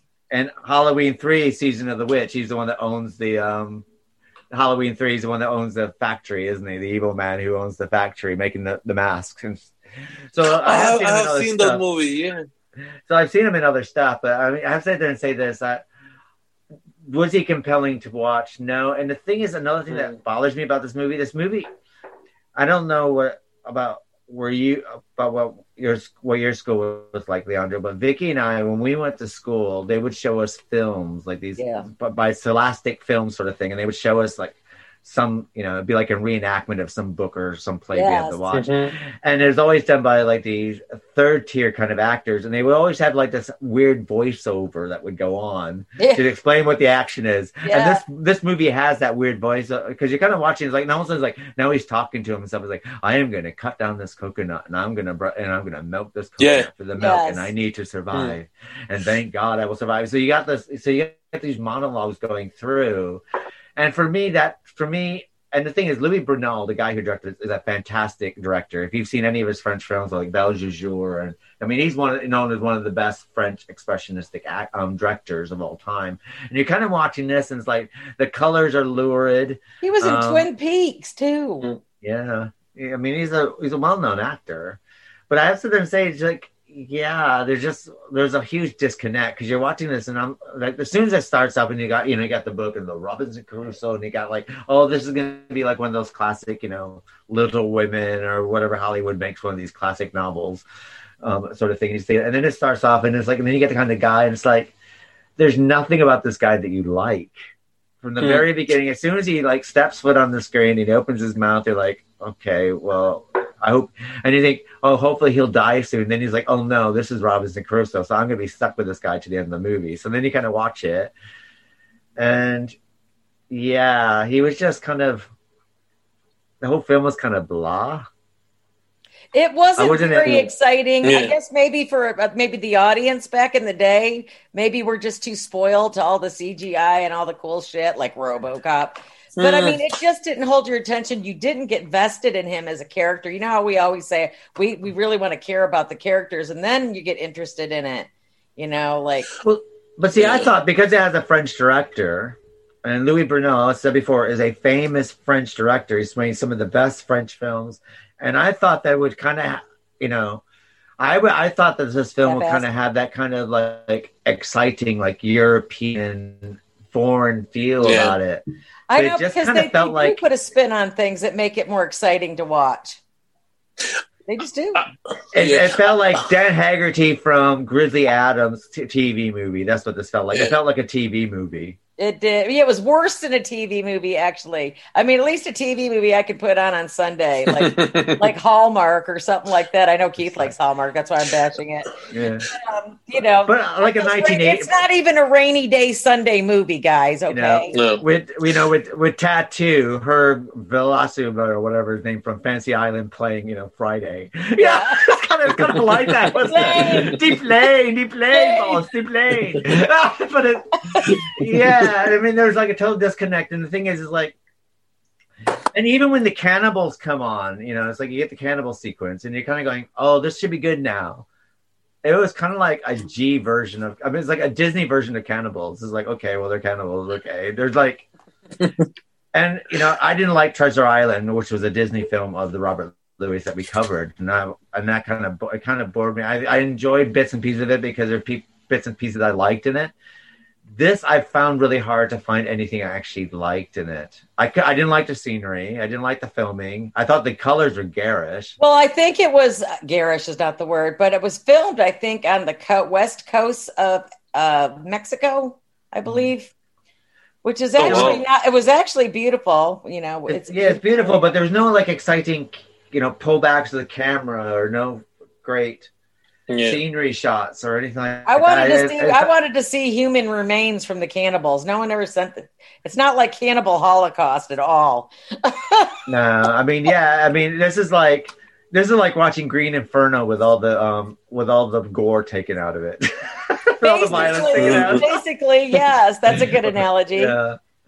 And no, I think that what you say is true. Like, because he's like describing the action, like saying, I was staying in the island for 8 years and now I have to go and chop wood because otherwise I was going to not be able to set a fire. It's like he is telling you all those things, like make like slow instead of like showing you him like going in the island trying to do things, right? Like, it's like shut up, just fucking do it, just show me, just do it. I don't like, need to hear about it. Yeah, it was like standing like a kind of like a philosopher, like kind of like he was trying to find something really interesting, right? Well, he was like not doing like much, like.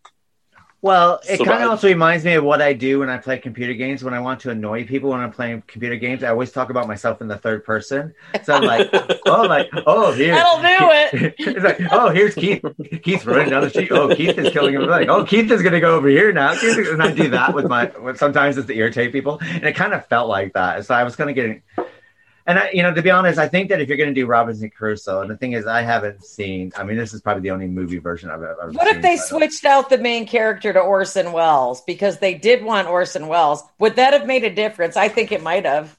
Well, I do kind of agree with Louis Burnell that he was too fat because I think you need someone who's going to be quite. Well, yeah, I know. You're going to need someone who's going to look a bit starving. You don't want to look someone. But I mean, he wasn't well-fed. Orson Welles wasn't that big back then. Well, I think he was chunky. I think he wants someone quite thin, like a James. I think he wants someone with like a James Stewart kind of body. Right. Okay. I'm not saying we need James Stewart in this role, but I think that would drive me nuts. Maybe Stewart, like Alex Guinness. After we watched that, was it a Vertigo? Yeah. I've always thought of him as a lecherous old dude. I just could never get that out of my mind. I know. Yeah. It just totally ruined him for me completely. He's an actor. But I do think that if we got stuck with someone like Laurence Olivier, or Alex Guinness, some like Shakespearean English actor, thespian maybe, yeah, and I think that they could have brought it too because they're watchable and your eyes. You needed someone that even the most boring thing that they're so interesting to watch that your eyes can't be torn away. I found myself John Gielgud in Caligula. You couldn't take your eyes off of it. and if you did, you could always look at the background with the people having sex behind him. But yeah, or still John Gielgud's another one. I think it really needed someone that had Max von Sydow, somebody. Yeah, you need someone that's going to draw your attention, and you need someone with a bit of sex appeal, I think. Yeah. But was this actor really famous back then, or was just starting? I'm not quite sure, but it seemed like the director had to fight for him, so I don't know. Okay. Maybe he was best friends. Well, he wasn't a sucky actor. He was given what he had to work with. I mean, he's trying to be upbeat. He struggled to be upbeat. You could tell he was struggling. That's what I thought. I don't think he has the I think like in other films where he's playing a supporting character, I think he's very, very good. I've seen other stuff that I've seen him in where he's supporting character. I don't think he's a kind of actor who can carry a film though. By himself. Precisely. And I think that you kind of needed someone who had like sex appeal, who had finesse. James Mason would have been good. If it was James Mason, I would have loved it. Well, look at him in Lolita. I mean, that's like a really nothing kind of pervy kind of role, but because he's so brilliant and you can't tear your eyes away from it. Because look at the subject matter about an old man feasting after a 13-year-old. Yeah. That's what the whole movie's about. And you're kind of rooting for him, which tells you how good it is. But yeah, I do think that. And if you got another thing, if you're going to spend this film's like an hour and 34 minutes, and it felt like 3 hours. I was waiting for the intermission. I was waiting for the old-fashioned intermission that says intermission.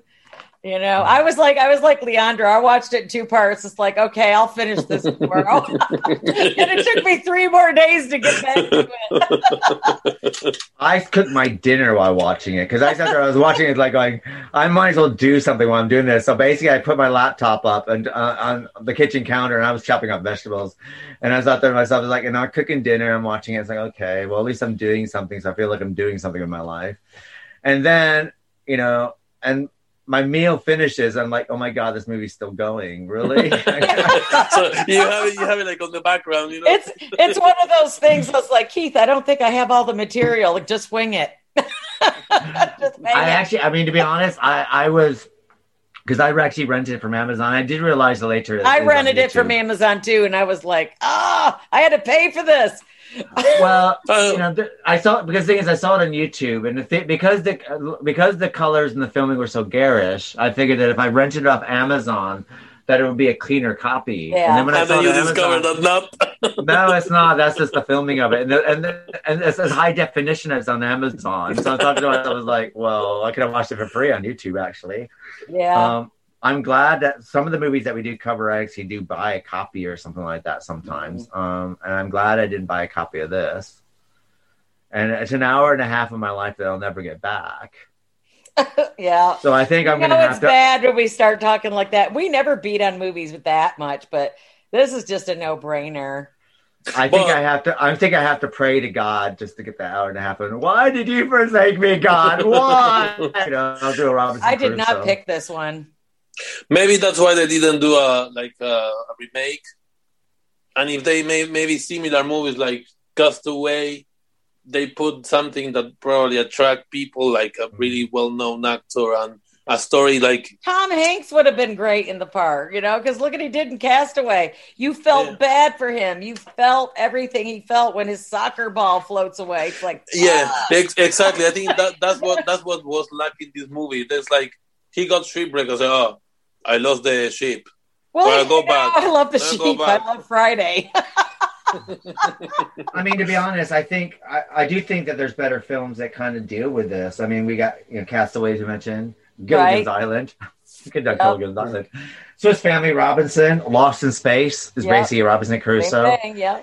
Crusoe, and then the Robinson Crusoe 2016 movie, which I've never seen. I've not seen it. I think it's free on Amazon, but I probably wouldn't have loved it. I don't think I could sit through the story again. I'm jaded right now after this one. Totally jaded. But to be honest, I mean, there hasn't been that many Robinson Crusoe films. I mean, there's been a lot of films based on Robinson Crusoe where they've taken there's into series. Like Wasn't Swiss Family Robinson a series? So, yeah, and there was a Robinson Crusoe 1950s TV series as well. Although, I think it came after Howdy Doody. And then, of course, there's a pantomime version of Robinson Crusoe that was staged as well. That must be fun. Oh, hell no. Robinson Crusoe done by mimes. Yay. Like mime tapping with. And then there was like a 1988 animated cartoon for children called Classic Adventures and Stories of Robinson Crusoe. They probably made that a little more interesting. Animation would have been a little more interesting. Yeah, but... and apparently it was on Friday. Yeah. Yeah. Well, I sit there and say, like, one of the best adaptions of this is a movie called, what was it? My Man Friday or something? Yes, there was. So, what does that tell you? That they've actually found Friday a lot more interesting than Robinson Crusoe. I don't know. Maybe I have to see what this... I'm not ever reading the sequels, but I wonder what happens in them. I mean, God forbid there is... When I was actually going through this, looking for a film to cover this, because I mean, one of the reasons why we're doing Robinson Crusoe. They come out with different. They kind of take the idea of Robinson Crusoe and they implement it into a screenplay. Yeah, a la movie, But I mean, like Lost in Space. Now that stuff's cool. Yeah, Swiss Family Robinson. I can dig it. But apparently, they did a 1927 silent film of this. Can you imagine? Oh my God. That I would have no voiceover. I would have emptied a clip into myself if I had to watch that. Though I would like to have seen the Soviet 1947 film of Robinson Crusoe from Russia that was in 3D. That would be quite fun. Right. Look, the cannibals are coming at me! Yay! Yeah. sort of thing. Yeah, I What have if to they say did? though. We should have done it with Johnny Depp, you know? Yeah, that was. But I have to sit there and say though, I do think that this.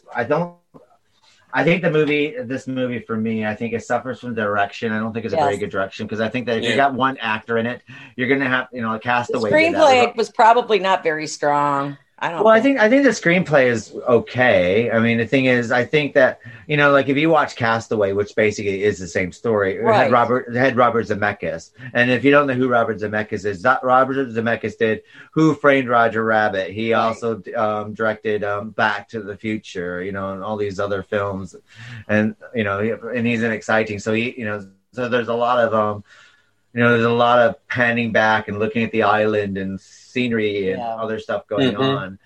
And then if you look at Castaway again, you have a charismatic actor. You have Tom Hanks. That he's the everyman. He's the everyman of America sort of thing. And you care for him.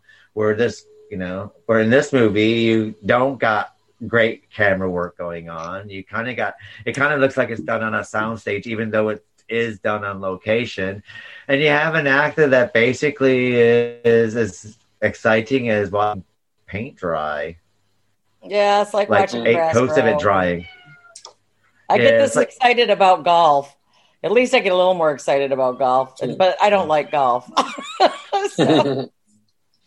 Yeah. Also, I don't know, maybe I'm wrong, but when I read the first time the book, it seemed that the character was younger. When I watched this movie, the actor looked like he's like 40.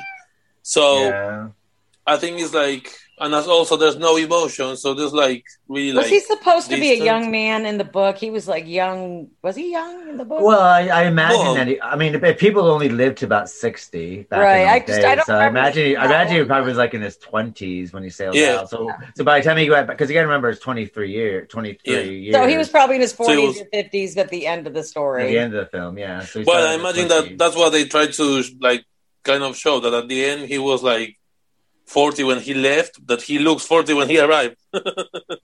Yeah, exactly. but didn't we have the same problem with the Count of Monte Cristo as well? That basically had the same actor at the beginning, and so therefore, he goes to jail, and then because he didn't age in the old version. Yeah, and the thing is like, and he's pale and dark, isn't he? And then when we see when he does emerge from the prison, with the version that we saw, I like the Richard Chamberlain version of that. He hasn't changed at all. The thing is, you kind of need two actors in this sort of thing, or you're gonna have to need an actor to do the job. Didn't Tom Hanks, when he did Castaway, didn't he like lose all this weight and everything to play that role? Mm-hmm. So they filmed it backward. No, they filmed it, and as he's losing weight, they're filming it. And they had to go back, and so he had to lose more weight. And so I think it took about a year and a half. Lost like 45 pounds or something ridiculous like that. But it took them a year and a half to film it because they had to wait for him to lose all that weight. Yeah. And then they had to go back and then film it. And you kind of need that, I think, if you want to get the full drawnness. And I do think that maybe Robinson Crusoe, because it takes over a long period of time. Castaway's fine because you can age someone in 5 or 7 years. Right. Yeah. To age someone for 23 years, that's a big age gap, really. Takes a lot of spit and glue to get that one on there. And I think if you're ever going to do this successfully, if you're not going to use CGI for the aging process, I think you're kind of going to have to get father and son to do it, aren't you? Yeah. Get the son to play the first part when he gets there, then eventually turn him into the father by the time he leaves the island. Mm-hmm. I think also what happens is like we can't find any empathy, with the movie because he gets shipwrecked. 2 minutes later, he found all the things that he could need to survive, right? So you can have it too easy being a castaway. Well, yeah, that's what I'm saying. Rather than, for example, if you watch but do you really want to see a miniseries of this? No.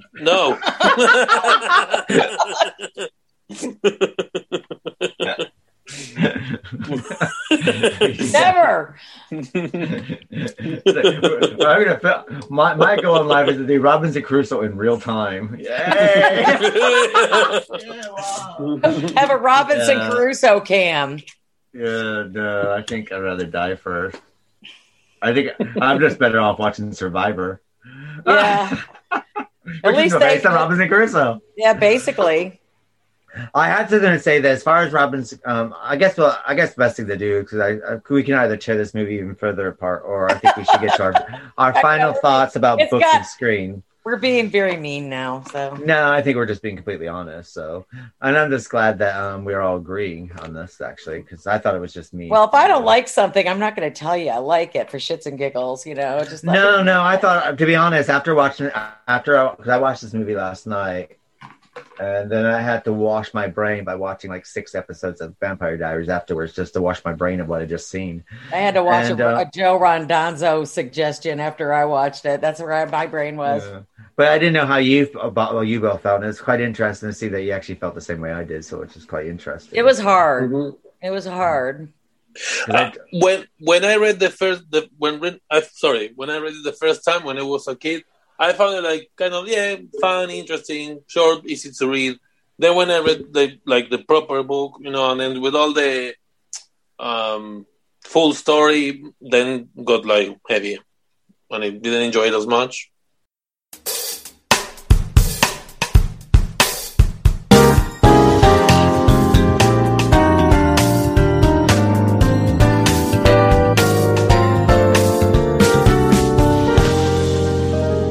So I think what we're going to do is final thoughts. So what are your final thoughts overall? Don't you think we've done that? Final thoughts? I think we need to look at the book and the film and give our just final thoughts on that sort of thing. Okay. And then we get to our close. That's right. So Leandro, what are your final thoughts of the book and the film? Good movie to have on the background with no sound if you're doing something. Pictures. With no sound. No pictures. Background noise. The book was, meh. I would choose another one. Meh. Yeah, meh. Sounds like a firm meh from Leandro. Yeah. What about yourself, Vix? Well, the book was better than the movie. I have to say that. But the book was detailed.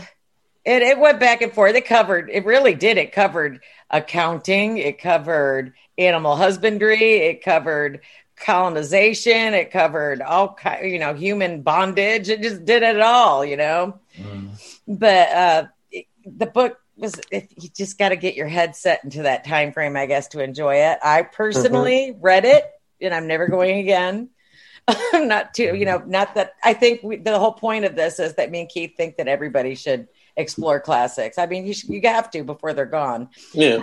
For one. Yeah. And sometimes we hit on the mark, and sometimes we just don't. It just depends on how it goes. But the movie, I could never do that. I mean, maybe to my ex-husband, but never a gypsy I love.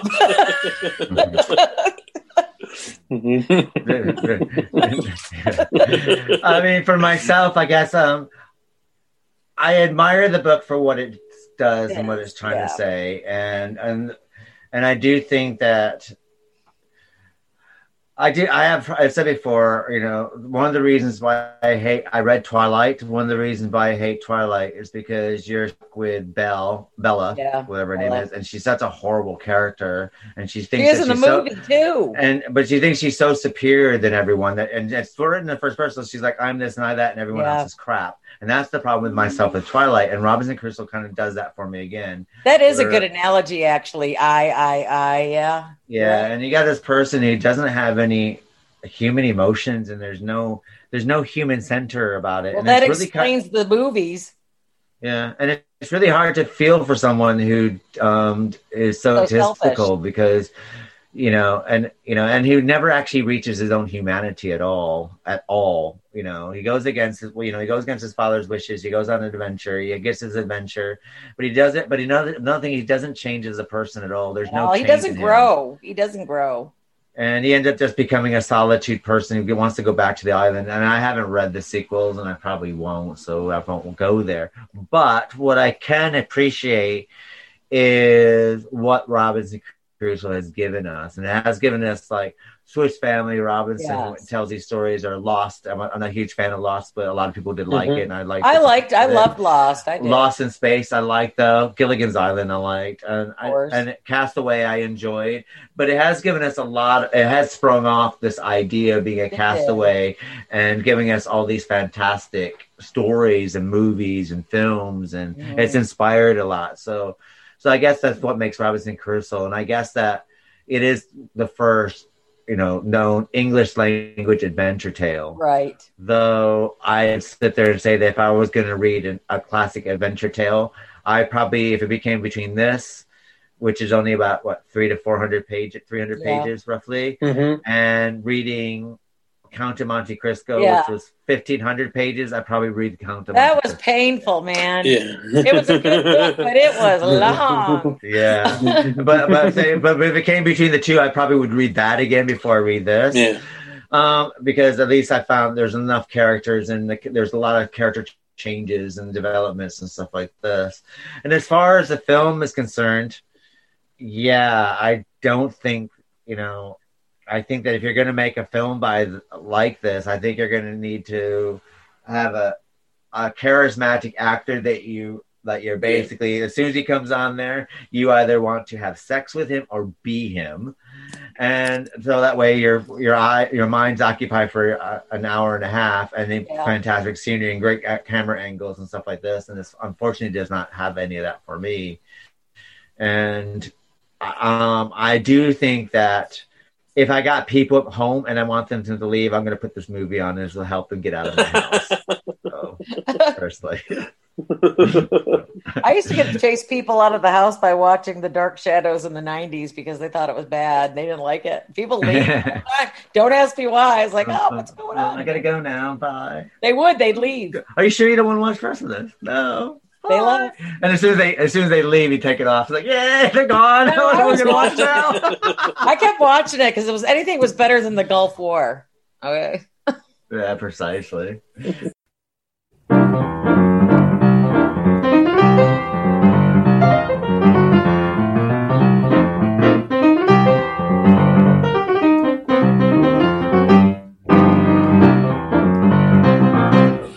brings us to the end of the True License Podcast, Robinson Crusoe. Our next classic novel will be Gulliver's Travel.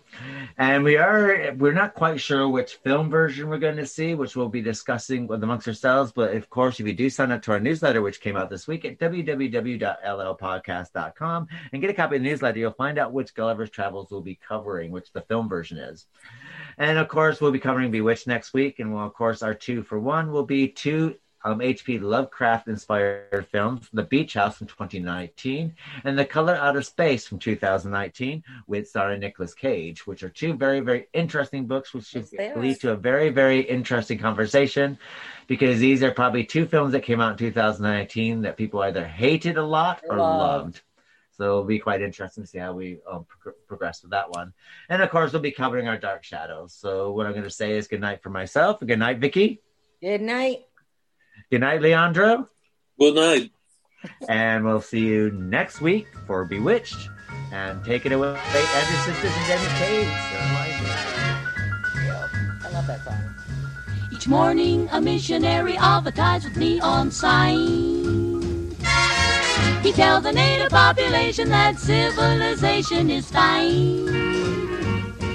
And 3 educated savages holler from a bamboo tree that civilization is a thing for me to see. So bongo, bongo, bongo, I don't wanna leave the Congo, no, no, no, no, no. Bingo, bango, bongo, I'm so happy in the jungle, I refuse to go. Don't want no bright lights, false teeth, doorbells, landlords, I make it clear that no matter how they coax him, I'll stay right here.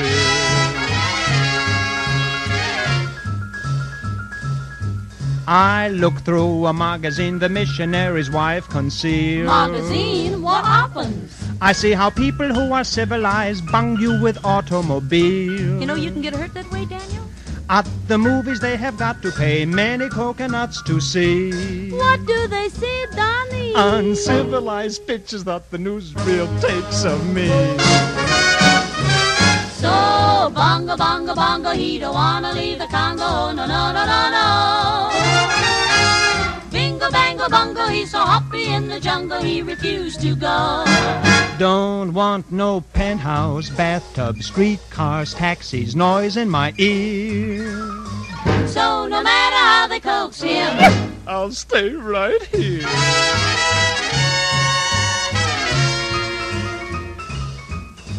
they hurry like savages to get aboard an iron train. The Tringalingo Hula Humbale Express. And though it's smoky and it's crowded, they're too civilized to complain.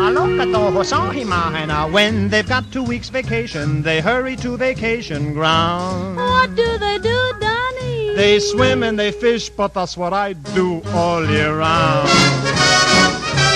So, bongo, bongo, bongo, I don't wanna leave the Congo, no, no, no, no, no. Bingo, bango, bongo, I'm so happy in the jungle, I refuse to go.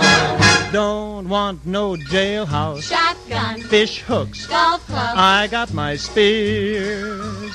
so no matter how they coax him, I'll stay right here. they have things like the atom bomb. So I think I'll stay where I am. Civilization, I'll stay